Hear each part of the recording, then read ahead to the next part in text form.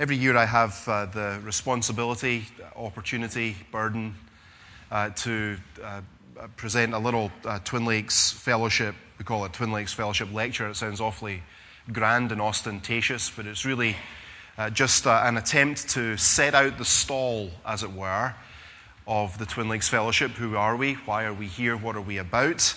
And I'll take the opportunity to, being Scottish, to complain and whinge a little bit about some things that are vexing me at the moment, and then hopefully offer a word or two of encouragement from the Scriptures before we are done. So those are the three things. I want us to look briefly at the Twin Lakes Fellowship platform, as it were. What is it that we are about? And secondly, I want to offer a word of exhortation and alarm. And then thirdly, I hope a word of pastoral encouragement.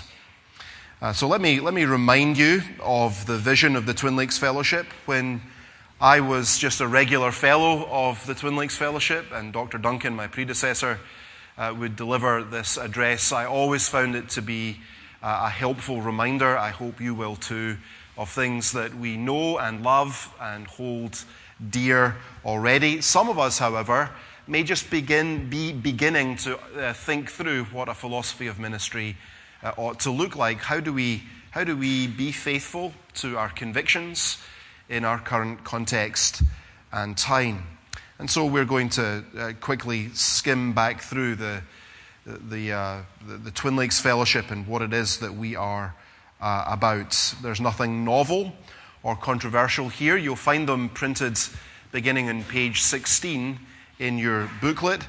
Toward the end, there are 15 points. They were originally composed by Dr. Duncan and are an attempt not to say everything about a vital philosophy of ministry. There are many things that are not addressed there that we would be passionate about and advocate for, but it is an attempt to bring together a number of emphases that we think are perhaps under-addressed, under threat, absent, that we are passionate for, that we believe in, that we hope you will come to love and value and practice in your own ministries as well. The first of them, you will notice, is expository preaching. And haven't we had a marvelous model of that already in this conference? One of the things that Terry Johnson has reminded me of in previous Twin Lakes Fellowships, as we've reviewed and thought about and planned for the future, that we really need to work to set before all who gather is realistic models of faithful expository preaching. There is a difference, you may have found this, between a conference address and the regular exposition of the Word of God by a pastor as he cares for the people of God. And those conference addresses are often wonderfully used of the Lord for our encouragement, but I think this morning and last night, while we heard outstanding preaching of the kind that I think we would long to see replicated and multiplied in all our churches, where the Scriptures were simply opened, we were shown the truth contained there with clarity and faithfulness. They were illustrated warmly and passionately applied to our hearts to the glory of the name of the Lord Jesus. We put expository preaching first because we agree with the larger catechism, question and answer 155, when it says that the Spirit of God maketh the reading, but especially the preaching of the word, an effectual means of enlightening, convincing, and humbling sinners, of driving them out of themselves and drawing them to Christ, of conforming them to his image, subduing them to his will, strengthening them against temptations and corruptions, building them up in grace, establishing their hearts in holiness and comfort through faith unto salvation.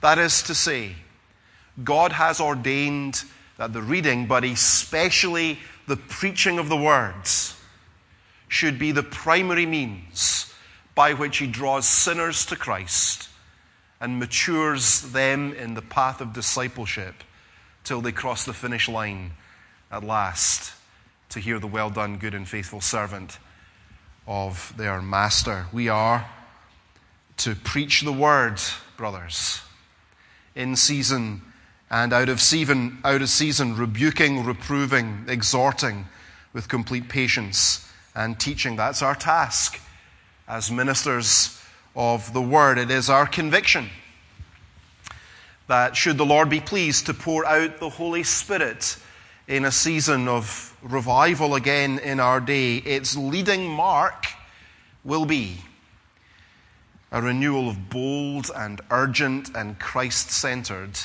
expository preaching. Everything else for which we stand as a fellowship derives from that basic foundation. We want you all to go back to your churches after this week together, refreshed and renewed in your determination, in your resolve to put your confidence not in your own wisdom, not in your managerial skills, not in your personal charisma, not in technique or in trends, but in the simple declaration ringing from your pulpit that whatever else you may say and from whatever place God in His providence may have brought you as you preach through the Word of God, that you may say with renewed boldness, "Behold the Lamb of God who takes away the sin of the world." And the remainder of the talking points printed in the booklet really have to do with church health and church life and pastoral piety and pastoral faithfulness. They have to do with biblical worship and the connection between our confessional theology and healthy church life and healthy church practice. They have to do with worship regulated by the Scriptures, learning to love the Psalms and hymns of the faith. We try to model simple, regulated, reformed, historic, classic worship in the worship services here at Twin Lakes. And I hope that you have your love for the psalms and hymns and songs of our tradition renewed as you take part in the singing of God's praise, which is always, at least for me, an enormous highlight of our time together every year. We want to remind you and encourage and help you to call the Sabbath a delight, both in your teaching and in your practice, that there might be an infection that begins to spread from you throughout your people of joyful Sabbath observance. Because Sabbath observance, at least in my experience, is better caught than taught.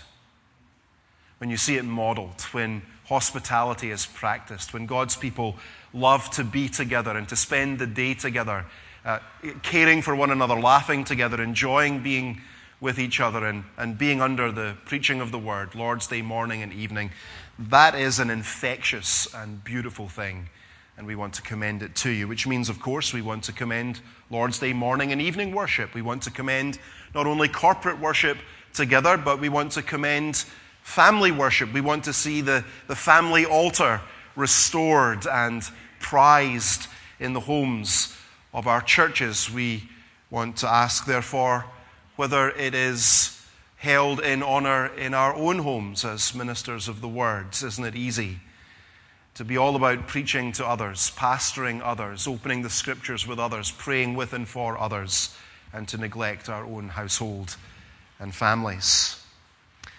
And the talking points also have to do with church life and church practice and the theology of the Westminster Confession of Faith, properly embraced, should generate in our hearts a passion for mission and for church planting and for evangelism.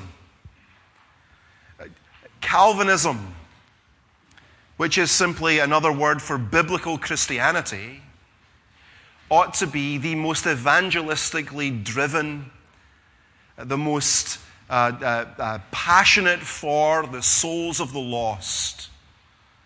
And there's something dreadfully wrong with us. There is a kind of functional hyper-Calvinism that is revealed only is revealed when we are only concerned for the kind of evangelism we know we don't want to do.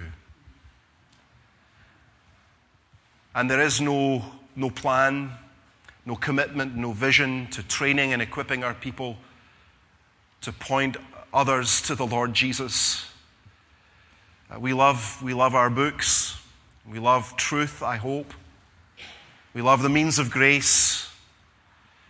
But if the truths we hold dear are really operative in our hearts and lives as they ought to be, we ought also to love the lost. We ought also to love the lost and long to see the church multiply as men and women, boys and girls, are pointed to the Savior through our ministries and through the ministries of our congregations.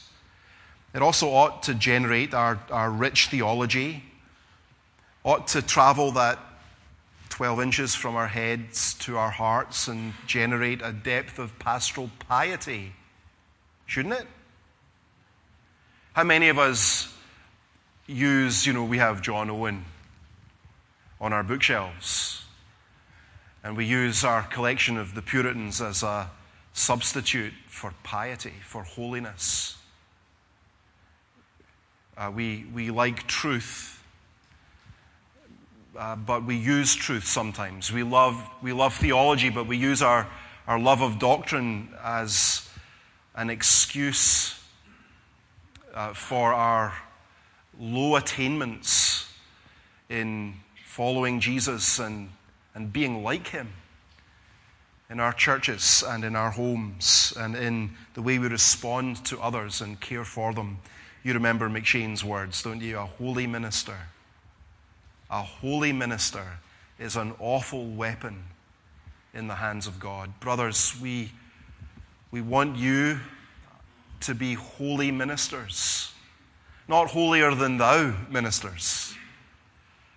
Broken, repentant, Christ-dependent, longing for more of the likeness of Jesus in your life ministers. Servant-hearted ministers whose passion for truth is matched by a passion for others and by true servant-heartedness. Our theology ought to help us avoid foolish gimmicks and manipulative techniques in evangelism.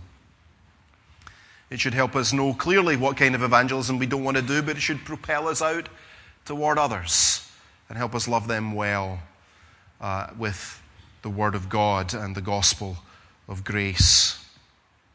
We want to promote also the idea that our theology helps us understand the law of God correctly in all three of its classic uses, showing us our need of a Savior, constraining our consciences as we seek to live out our vocations in society, and directing our lives in joyful service to the living God. We particularly want to promote and remind you that having been justified freely by God's grace, the law of God is never our enemy if we are children of God.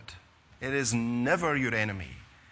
The law of God never speaks to you in the voice of the judge. Never again. Never again.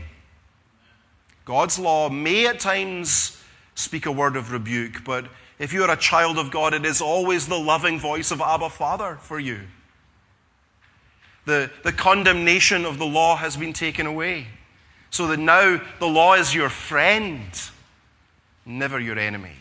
I've heard so many times good brothers speaking of the law as though the Christian still relates to it as to an enemy, someone that is hostile towards us, that God's law is the great problem we have to resolve somehow. And thanks God for the Lord Jesus who takes away the difficult problem of God's law. He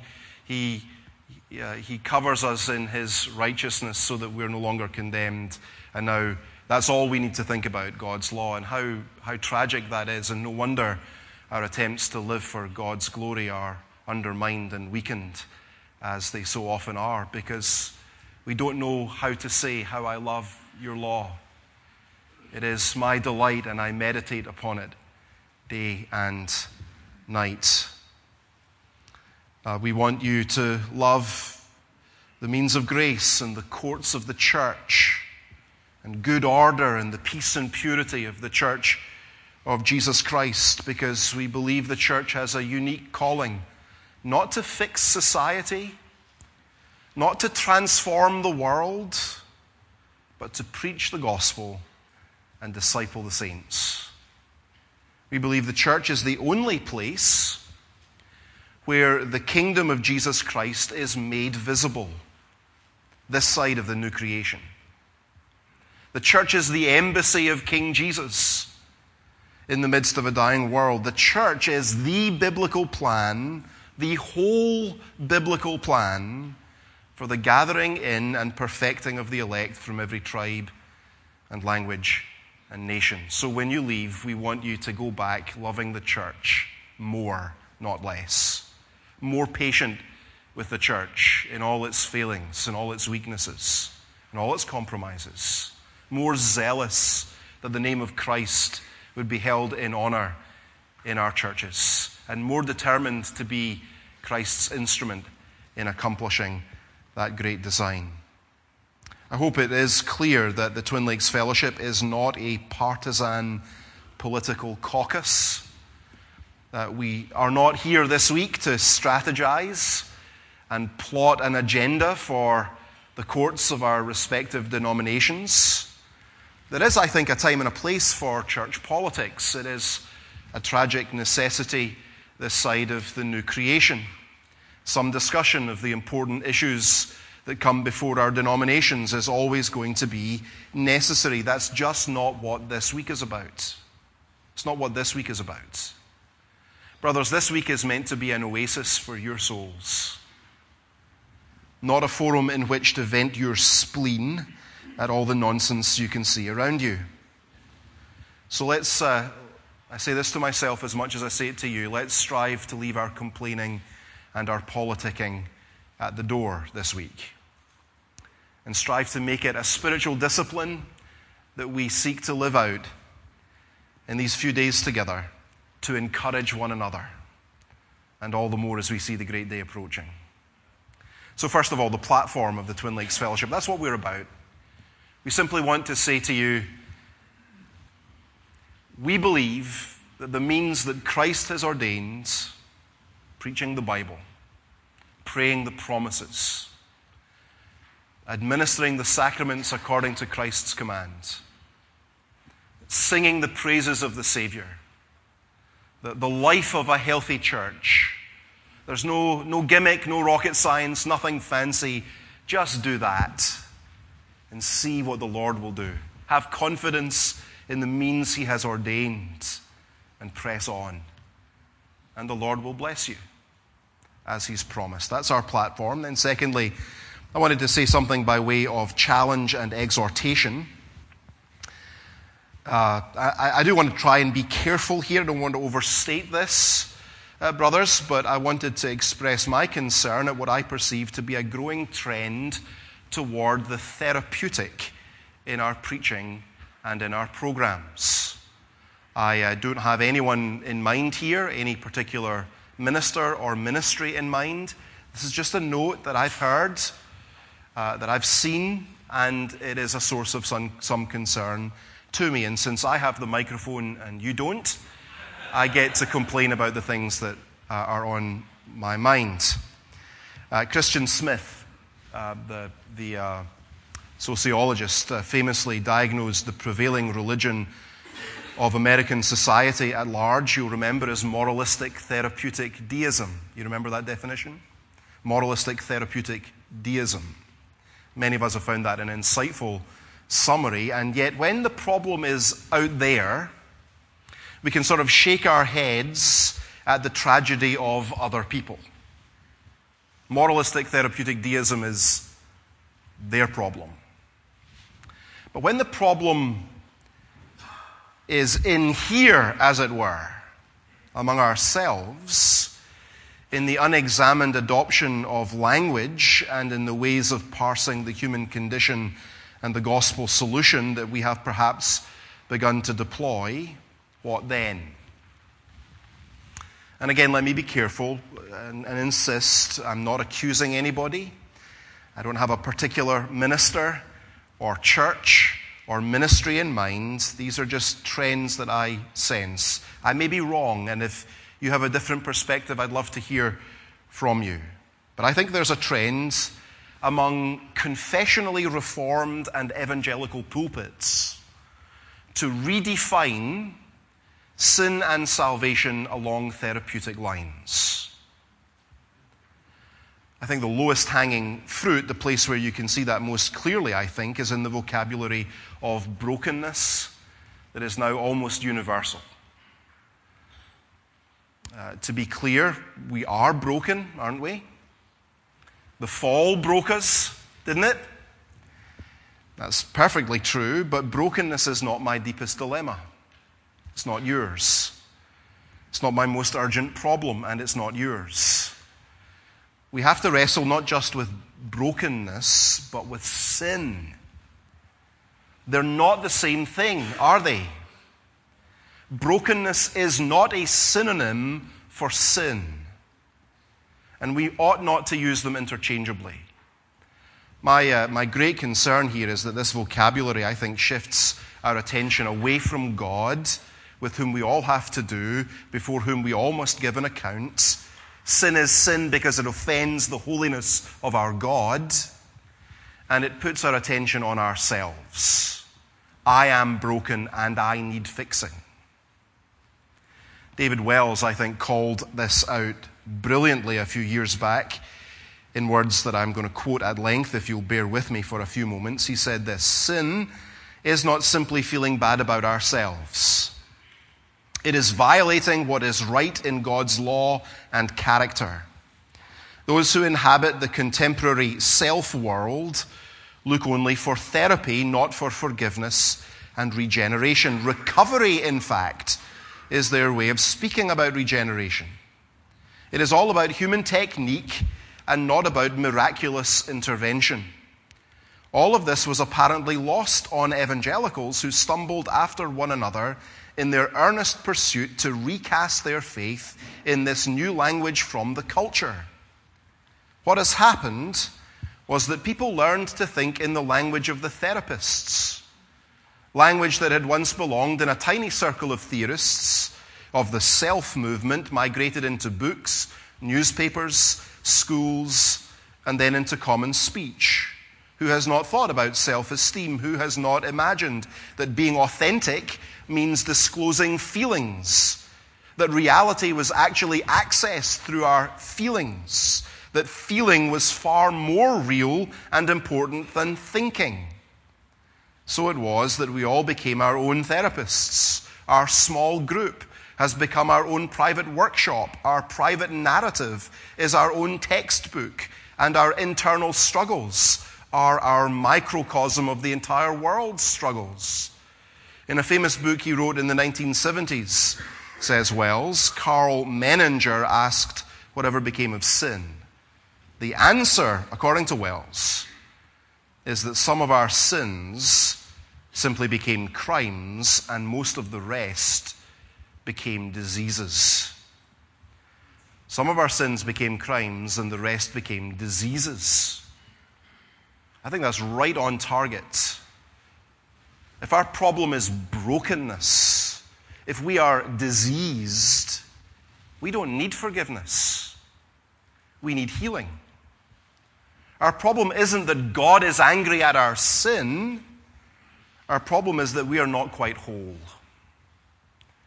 Our message will not be that Jesus can reconcile us to God from whom we have been alienated by our rebellion and sin, but that Jesus can mend our broken hearts and untangle the mess of our dysfunction. And if we are not careful, we will have made Jesus into a tool we deploy in order to treat the human condition. And our mission will cease to be that of shepherds tending the flock, and we will become instead veterinarians merely trying to fix them. We're shepherds, not veterinarians. We're to lead the flock to green pastures and quiet waters, and the Lord will restore their souls. The man-centeredness of that trend toward the therapeutic, I suspect, may be a real barrier to revival and spiritual reformation in our day. Our call is not to plunge ever more deeply into the abyss of self-analysis, seeking in our own emotional or psychological wholeness the meaning of true blessing. Our call, brothers, is to die to self. It is to walk the path of self-forgetfulness with renewed Christ-centeredness. We're not here to ask the Lord to heal our sin. Sin cannot be healed. Sin must be killed. Brothers, if I could presume for a moment to exhort you all, many of you ought to be here exhorting us, but I'm here and you're not, so I'm going to presume. Let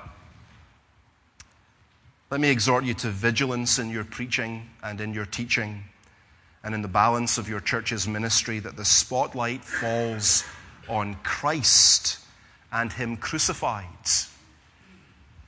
Crucified under the wrath and curse of God for the pardon and peace of hell-bound sinners, that it fall there. Let that be your message, not merely the therapeutic. So the platform of the Twin Lakes Fellowship, and then a brief word of exhortation. My rant is now over, I promise. And finally, what I hope is a brief word of encouragement. Let me invite you, if you would, to take your Bibles in hand and to turn with me to Mark's Gospel. Mark's Gospel, chapter 4. Mark 4, at the 26th verse.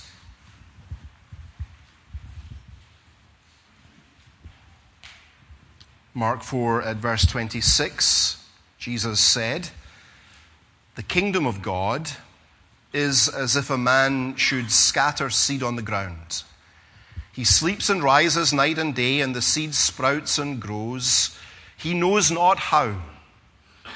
The earth produces by itself first the blade, then the ear, then the full grain in the ear. But when the grain is ripe, at once he puts in the sickle, because the harvest has come." And he said, "With what can we compare the kingdom of God, or to what parable shall we use for it? It is like a grain of mustard seed, which, when sown on the ground, is the smallest of all the seeds on earth. Yet when it is sown, it grows up and becomes larger than all the garden plants, and puts out large branches, so that the birds of the air can make nests in its shade." Two parables. I'm sure they're quite familiar to us. The first, in 26 through 29, is a parable about the nature of growth in the kingdom. The nature of growth in the kingdom. The second, 30 through 32, a parable about the extent of the kingdom's growth. The nature and then the extent of growth in the kingdom. Think about the first of them just for a few moments. Verse 26, "The kingdom of God is as if a man scatters seed on the ground," and so on. Then look at the last line, the very last line. "When the grain is ripe, he puts in the sickle, because the harvest has come." That is an echo from Joel chapter 3 at verse 13. Put in the sickle, for the grain is ripe, speaking about the last judgment, about judgment to come, the great harvest of souls at the end of the age. So this is a parable about life between the first and final coming of Jesus. It's a parable for the church in every age till Jesus returns, when the harvest at last is taken up. Parable for you and for me and for our ministries and for our churches. I think one way to get at the meaning of this first parable is to notice the two actors in the parable. There are two actors. The first of them is the man who sows the seed, and the other is the seed itself. The sower and the seed are both actors in this parable. Notice what the man does carefully. What does he do? He scatters seed on the ground. He sleeps and rises night and day. And he gathers in the harvest at the end. The man in the picture is emblematic of the work of God through the church in the world. And notice our task. We sow the seed. We reap a harvest. That's it. That's our task. We sow the seed. And, under the blessing of God, we reap the harvest. And that's it. Where's the man between the sowing the seed and the reaping of the harvest? What is he doing? He's sleeping and rising night and day. We sow and we harvest. That's our task. Between sowing and reaping, the point is, we have no part in causing the growth, right? We sow and we reap, but we don't cause it to grow. Then notice what the seed does. The seed sprouts and grows. The earth produces by itself. First the blade, then the ear, then the full grain in the ear. The life is in the seed, not in the sower. I need to hear that fairly regularly so that I do not take to myself a burden the Lord has not called me to carry. I dare say you may too. The life is in the seed, not in the sower. The seed grows, he knows not how. The earth produces by itself. The life is in the seed and not in the sower. Do you believe that, brothers?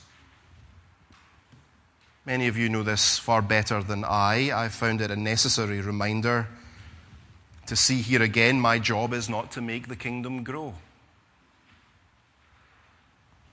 I know you think that's awfully elementary. It hit me like a thunderbolt as a helpful reminder. My job is not to make the kingdom grow.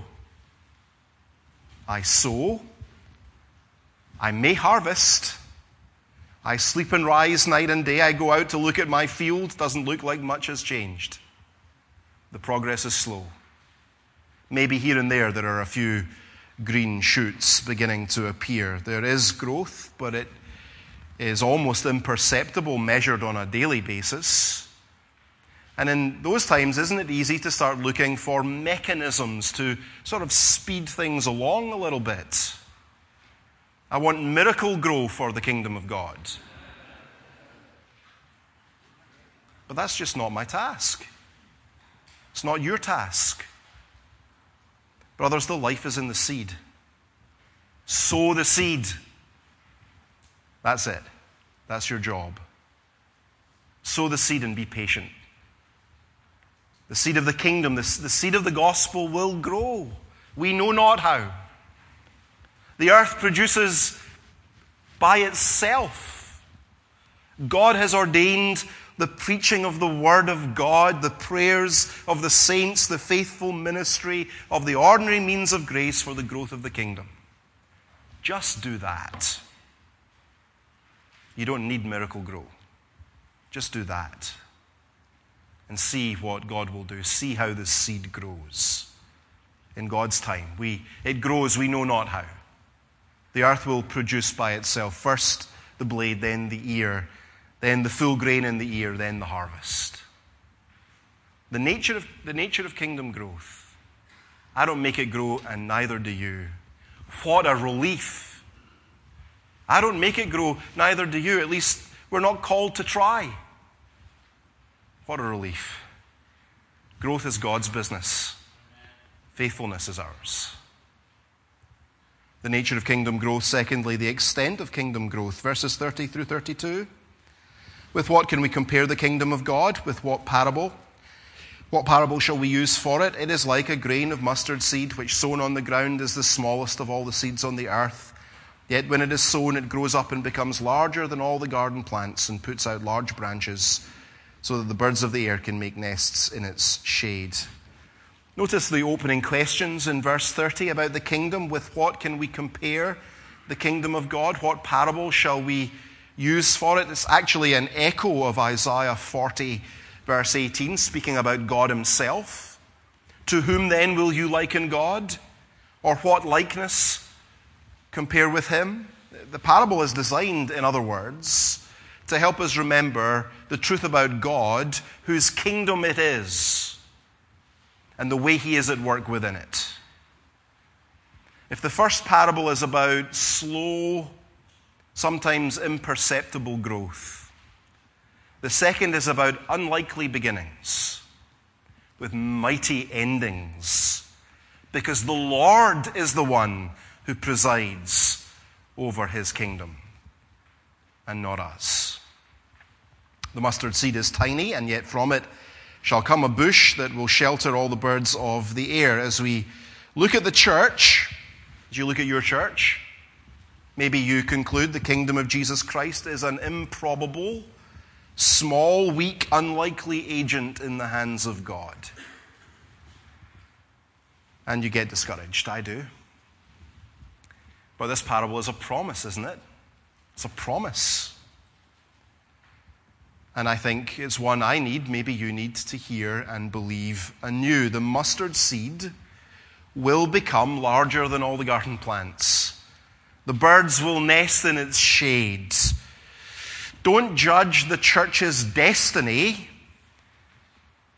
by its present appearance. Don't preclude all possibility of progress and advance in your ministry because your present circumstances are difficult and the opportunities may be constrained and limited. The prophet Ezekiel 17:23, Ezekiel 31:6, so the prophet Daniel 4:12 and 4:21, they both use this image of the birds of the air nesting in the shade of a great tree. The tree, of course, is a picture of a great and growing kingdom. Here it is, the kingdom of the Lord Jesus Christ. And the birds of the air are the nations of the earth. The unstoppable kingdom will gather beneath its branches people from every tribe and language and nation. One day, bending the knee and singing, "Worthy is the Lamb who was slain." A great company no one can number will gather around the throne one day. They will, Jesus says. That's the church's destiny. And you are a participant, an instrument in the Master's hand in the realization of that grand design. There is, of course, no promise that any particular church will inevitably grow. There's no guarantee of certain prosperity for the work of any of us in this room. But we are laborers in the global kingdom of Jesus Christ. Laborers together in our Master's service. His church does not belong to us. It belongs to him. And its growth is not our business, it's his. We are to be faithful to the task committed to us. Sow the seed. Perhaps, if God blesses, reap the harvest and wait upon him. You will be the instrument by which the mustard seed kingdom is planted. And one day it will reach the nations, the ends of the earth. The birds of the air will nest in its shade. If you're at all like me, you will be good at applying the comforting truth of the sovereignty of God to the hurts and trials and sorrows and sore providences of your people when they come to you. We say to them, we remind them, what was it that Cooper taught you to sing? We say, "Ye fearful saints, fresh courage take. The clouds ye so much dread are big with mercy and shall break with blessings on your head. Judge not the Lord by feeble sense," we tell them, "but trust him for his grace. Behind a frowning providence he hides a smiling face." That's what we say, isn't it? Fathers and brothers, I think the thrust of Jesus' teaching in these two parables is to call us as ministers of the gospel to apply the same medicine to the discouragements and setbacks and trials and temptations of our ministries, our own ministries. We need to be reminded, I do, that his purposes will ripen fast, unfolding every hour. The bud may have a bitter taste, but sweet will be the flower.